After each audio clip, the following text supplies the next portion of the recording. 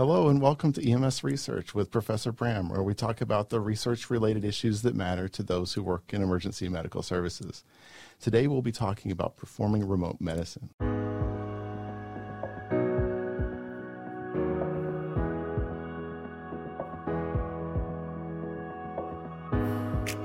Welcome to the EMS Research Vlog and Podcast from the studio here in Houston, Texas. I'm your host, Bram Duffy. I'm a full-time paramedic on the street like many of you. I also have an appointment as a research fellow with the Institute for Social Innovation at Fielding Graduate University, and I'm an assistant professor of communication at Kennesaw State University. I actually have a research study open now for first responders, so if you don't mind being interviewed by me, then go to my website and check it out, www.professorbram.com. It's professorbram.com. You just click on the current research tab to apply. The other thing to share before we get started, I have written 2 different books on communication, and the most recent book was just released called Hypnotic Communication in Emergency Medical Settings for Life-Saving and Therapeutic Outcomes. You can find a link to the book below. Also, for sure, hang out to the end and I'll tell you more about it.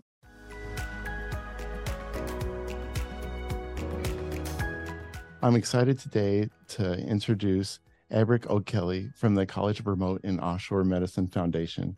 And there's a lot to say about him. You know, he has a great background history to learn about. He served with distinction as a Green Beret in the U.S. Army. He is a wilderness psychologist, and he's also a board-certified critical care paramedic. He's made significant contributions to academia, as well as being the founder and dean of the College of Remote and Offshore Medicine Foundation. He's been instrumental in shaping the medical landscape in remote and offshore environments. And in addition, his insights are highly valued at the Royal College of Surgeons in Edinburgh, where he serves as an interim faculty advisory board member. He completed a diploma in tropical nursing at the London School of Hygiene and Tropical Medicine, and that's part of the University of London. And all this really cool, diverse, rich blend of experiences position him to be able to talk to us about things like critical care, wilderness psychology, tropical medicine. So can I just say welcome and tell us about yourself? Did I miss anything? Hi, Bram. No, you got all the main points anyway. I appreciate being a guest on your show. So how did you get interested in wilderness medicine? Well, it started in the Green Berets, of course. We were doing lots of austere medical things and deployments. And then when I got out, it was just an automatic transition into the civilian world. So the Wilderness Medical Society was something I jumped on quite quickly. And I'm a fellow with the WMS. And then because I married a local here in Europe, I've immigrated. I've been here about 20 years on this side of the pond and decided to hit the ground running. So because there wasn't much available academically here, I created it with the college. Okay, so there's so much to say about the college, and can I just give you some time? Just talk, just tell us about it, because it's exciting what you all do and what else going on. So yeah, the college is a not-for-profit, and when I decided to launch this, it was only going to work as a not-for-profit and academia. So we have gone through the EU system to become degree granting. That took 3 years of arduous paperwork and difficulties, but we got it. And now we have a Doctor of Health Studies. We've got a Master's of Austere Critical Care and a Bachelor's of Remote Paramedic. And the push is to just get academic-backed training, academic-backed evidence-based medicine for those working in austere environments, such as Médecins Sans Frontières or ICRC or the oil rigs. We got graduates working on rigs and offshore. So we needed academia for that, and I created it. Well, tell us how your school's set up, because some of it's remote and some of it is online. And how does this all work for someone that wants to go to school there? Right. So before COVID, we had set this up as mainly an online blended learning, and then COVID happened and everyone jumped on board and made it easier for us to do this. So about 90% of our programs are online, run by MD PhDs and master's and doctoral level paramedics. And then the hands-on are in Malta. We have placements in Tanzania and Ghana. We had them in Ukraine before something happened. We'll get them back. But we basically getting people the training they need to practice medicine in austere environments, and then putting them in that environment, but yet in a safe and evidence-based way. So I've been all over Africa, all over Asia, looking for clinical sites that meet the requirement of evidence-based medicine whilst being in austere. And I found KCMC, which is Kilimanjaro Christian Medical Center, in the base of Kilimanjaro, and they are fantastic as a district hospital attached to a medical school and practice evidence-based medicine. And that's paramount in academia, isn't it? Yeah. Well, I have the college's information in the links so that folks can check it out. And with your background, it makes a lot of sense that people would hear from you in writing. And I found your article here, and I wanted to talk about the article called "Prolonged Field Care: Austere Emergency Care Principles in UK Paramedic Practice," and this was in the Journal of Paramedic Practice. And you mentioned a couple of cool things that I had not gotten myself familiar with, like the sheep vomit and hitman. And so, can you tell us more about some of the ways that you're approaching this? So it's not just me. So the whole concept of prolonged field care has been around for ages. I was teaching the battles course, the battlefield advanced trauma life support for the MOD, and so at 2009 I started there, and they're already doing Hitman, and they nicked that from the SAS. So the concept of prolonged field care based on Hitman mnemonic is 13, 14 years old. And then to top that, at the Special Operations Medical Association's conference, which every May a bunch of us get together, about 1,200 of us, and have the conference there in North Carolina.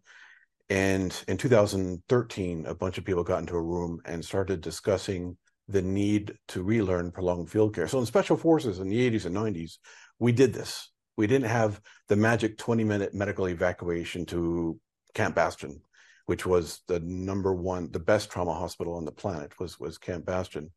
So everyone relied on that. For 20 years, people were just having their casualties being seen in 10 to 20 minutes. Brilliant. That is the best option available for military.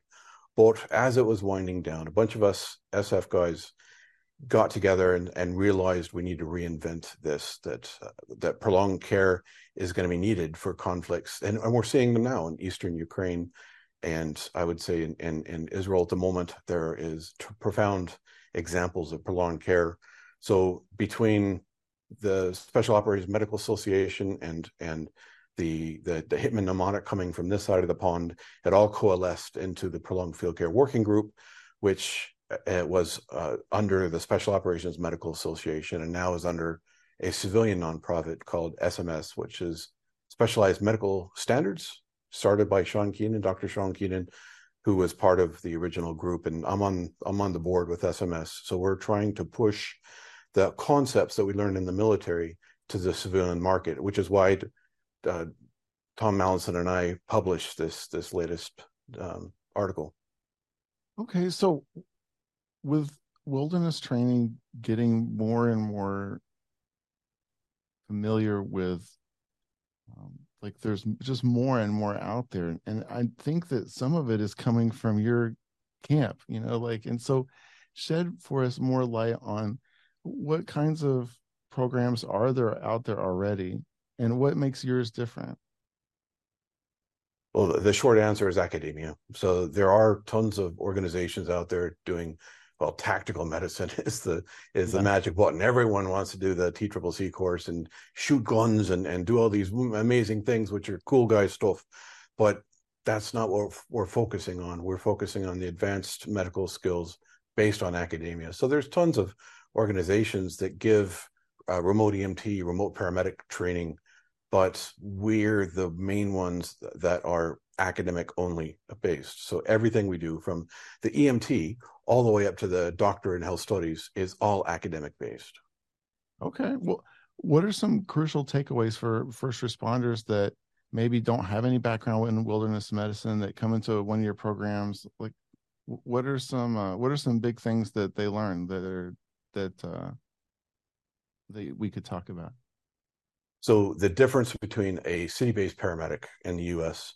and our first year of our bachelor's remote paramedic practice is the basic concepts are the same. Paramedic is paramedic, and year two they upgraded the critical care paramedic. But for year one, just the basic NREMT paramedic is the same. It's 800 hours, I think, for NRP, and ours is 1,500 hours. And in that extra time, they're learning to do these skills, at evidence-based skills, but without a lot of kit and without a lot of support.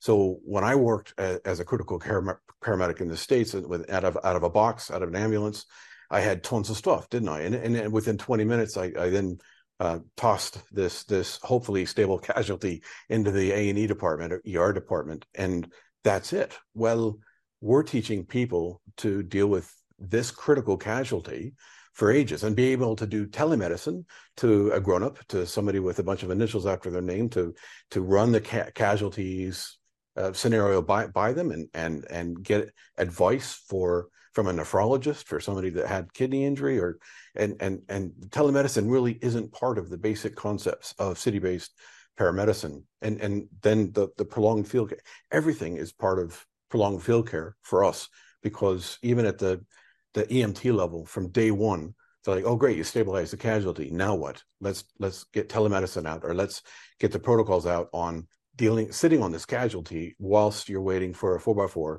in the middle of Namibia to come and collect your casualty. Just knowing that there's no imaging and there's no labs, so that this is like one of those environments. What are some of the lessons that I would walk into it in a program like this that I definitely would not? I guess malaria, right? It sounds like I'm joking, but these are not things that I see. So yeah, tropical diseases is a big part of this. Malaria, dengue outbreak is currently happening in the States, and ultrasound is paramount. So even at the EMT level, we're teaching ultrasound, EFAST exams. So there is a possibility to have labs. There's EPOC. EPOC doesn't. It's a blood gas analysis machine that doesn't require a refrigeration. So I've used iStat for ages, and the cartridges are well, it's problematic anyway. So there's also other options for us to get labs. So the Duke's method of clotting factor by poking the ear. The WHO has options on anemia by just looking at the color of the blood. And we teach improvised hematocrit. So you get a hypermized capillary tube and you put it in a round paper centrifuge and you spin it 4,500 times and you get your ACT, you get your hematocrit from nothing. So labs are a big part of what we teach. And I think ultrasound is the game changer, because we can find tons of things on the casualties of stability and injuries using ultrasound. Yeah, one of the things you find is if they're bleeding or not, and that's the scary time, because you know you need to have them in surgery and you don't, right?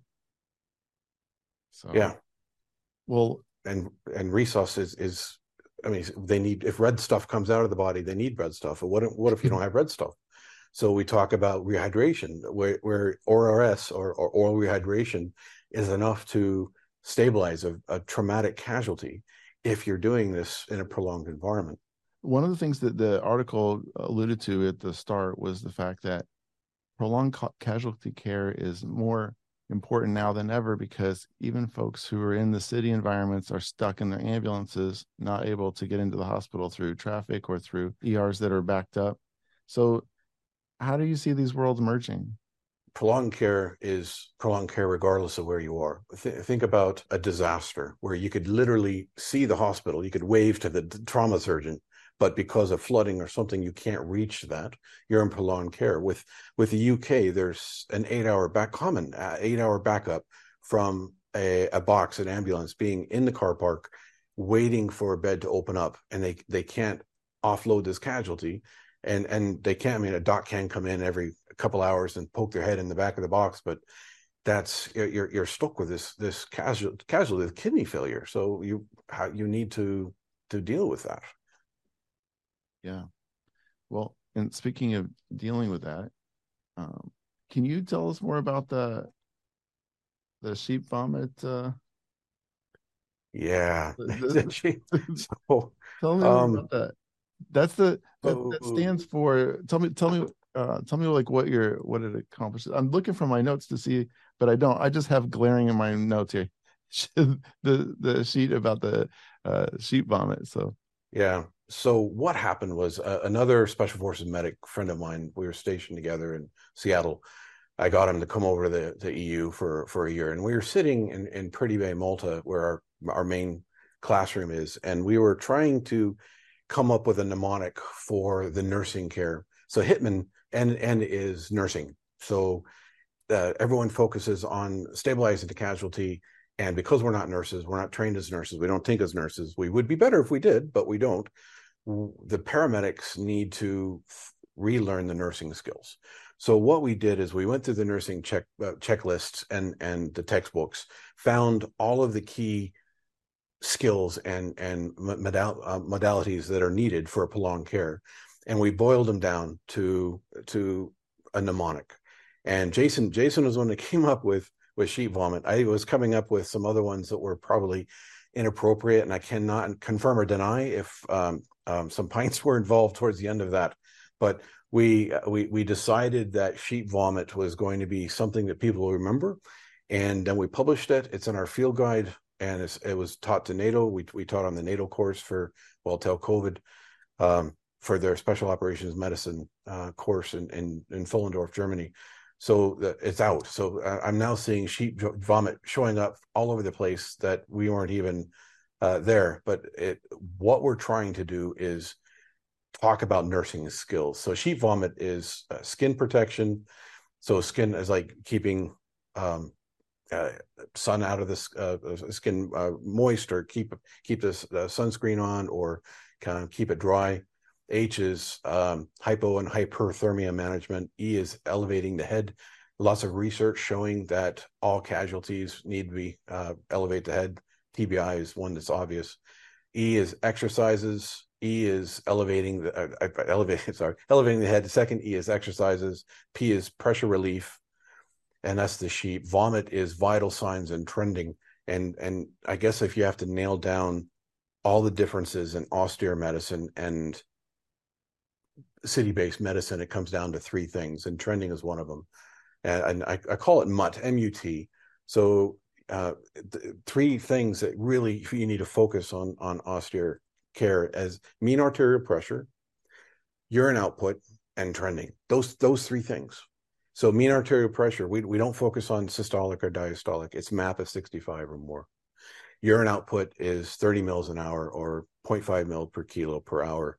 And if you have those two, you have a hemodynamic casualty. If you don't have those two, you're failing, you're losing cool points, and you need to do something to fix it.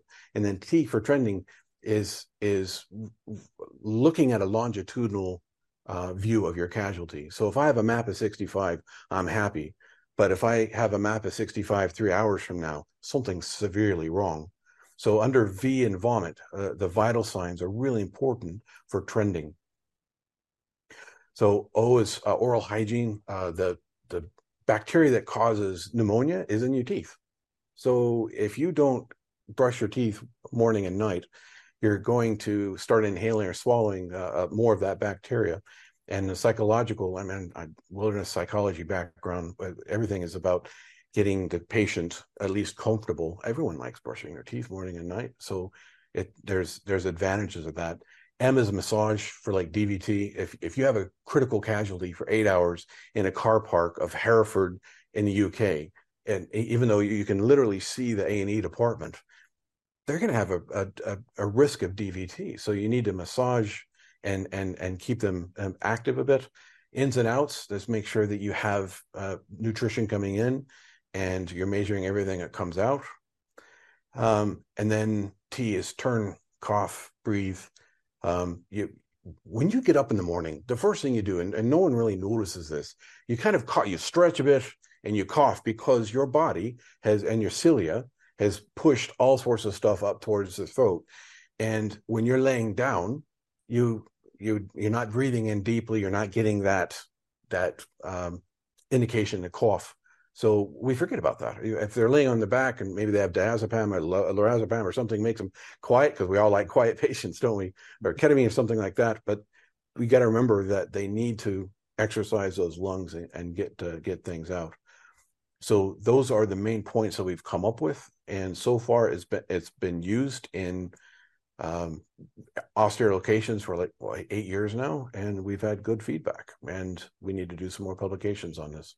Well, I want to ask you about more of your publications, but the thing that kind of hit me the most that I think that I can be doing every day in the city is just paying more attention, especially the pressure elements, because nothing that we transport these folks on is ever comfortable. It's made for CPR. And I guess, it's easy to get their butt glued to the plastic of the seat of whatever we have them in, because of course we have them in seat belts, so they're staying in the same position, not able to even shift. And so commonly I don't think about shifting someone unless they're pregnant. This is a really good reminder, and I have bells going off in my head about the concern for moisture in these situations too, right, for skin breakdown. And Yep. so all these things are really awesome that you addressed. But tell me more about what publications that you have going on, because we have to end soon and I want to be able to give you a chance to talk about what you're up to. I have other publications in tropical medicine as well, in the Journal of International Paramedic Practice. And then every Wednesday I'm putting out an article on LinkedIn, which I guess counts as publication, but it's not peer review. So trying to push the envelope of academic medicine. And Dr. Tom Mallinson and I are also looking at a follow-on publication of this prolonged field care, and that would also be on the Journal of Paramedic Practice. Okay, so much good stuff. I'm going to just encourage everyone out there to check you out at the website and also the contact stuff that I'll have at the links below. Thank you so much for joining me today. I've had a lot of fun and learning and thinking more about this area, because I'm literally in the city. And so a lot of us don't get to make these cross comparisons very often. So it was great to have you. Yeah, thanks for inviting me. I want to also invite you to check out my latest book I co-authored with 4 Arrows, who has 2 doctorates and is an expert on indigenous scholarship and hypnosis. So I just want to invite you to check it out, because we introduce a method for communicating with patients on the scene of an emergency that takes advantage of some of the properties found in hypnosis. This book works to change the way we approach and interact with any kind of emergency patient in acute distress, because it's going to help you be a better practitioner and use communication as a healing tool. Right now, there's just not a lot of training in how to talk to your patient. And if you've been stuck with a patient for any period of time and you need to have a conversation, it's awesome to be able to have a healing conversation. This book is called Hypnotic Communication in Emergency Medical Settings for Life-Saving and Therapeutic Outcomes. You can follow the link below to find it, or you can find it literally almost anywhere you type in the name or my name. I had a friend that mailed me a book and wanted an autograph. Don't mail me a bunch of books. Just let me know that you want an autograph for the book, and I'll be happy to send you over a sticker. I have some stickers made that are pretty awesome that I'll send you that you could put in the cover. Hi, I'm Will Chapleau from the International Pre-Hospital Medicine Institute. You might know about us because of the literature reviews that we post every month free for your review on our website at iphmi.com, and also published through GEMS Online magazine every month. We've been doing them for 5 years, so now we've accumulated over 240 literature reviews over the past 5 years. And we've gotten feedback from our audience that said they'd like to have these things as desk references, so they'd had a rapid reference. Well, we've done it. And there are now 5 volumes of these books, one for each year that we've been publishing them. This is the latest version, volume 5. And as I said, in each of these, there's at least 48 literature reviews. They're all cataloged in the beginning of the book, so you can see what the topic area is, what pages those reviews are on, and how you can find them quickly. And again, these are a great reference, whether you're putting a lecture together, working on a paper, studying, whatever it is. This gives you the depth of field of the science that dictates what we do in the field, or what we should be doing in the field, or why we've changed the way we do things in the field. In any event, as with all of our publications, we've priced these because we want you to be able to have this book. It's only $4.99 in the hard copy here, and all 5 of them are available at that price. But you can also get them as ebooks, and they're available as ebooks from Amazon, from Apple, from Barnes & Noble, wherever you get your ebooks for the price of $2.99. So again, we don't do this with an aim towards getting wealthy. We do these because we want you guys to be able to have these materials. Relevant information, affordable information, and an access so you can get to it. So you want the hard copies, go on Amazon, $4.99. Go to your ebook store and you get them for $2.99. If you're in the business, this is the kind of material you want to have around to settle those firehouse arguments or to help you put your materials together. Thanks again. See you all soon. Thanks. The other thing before we close that I want to share is that I'm doing a research project related to first responders who live in the United States. And I could really use your help if you don't mind being interviewed over a video call.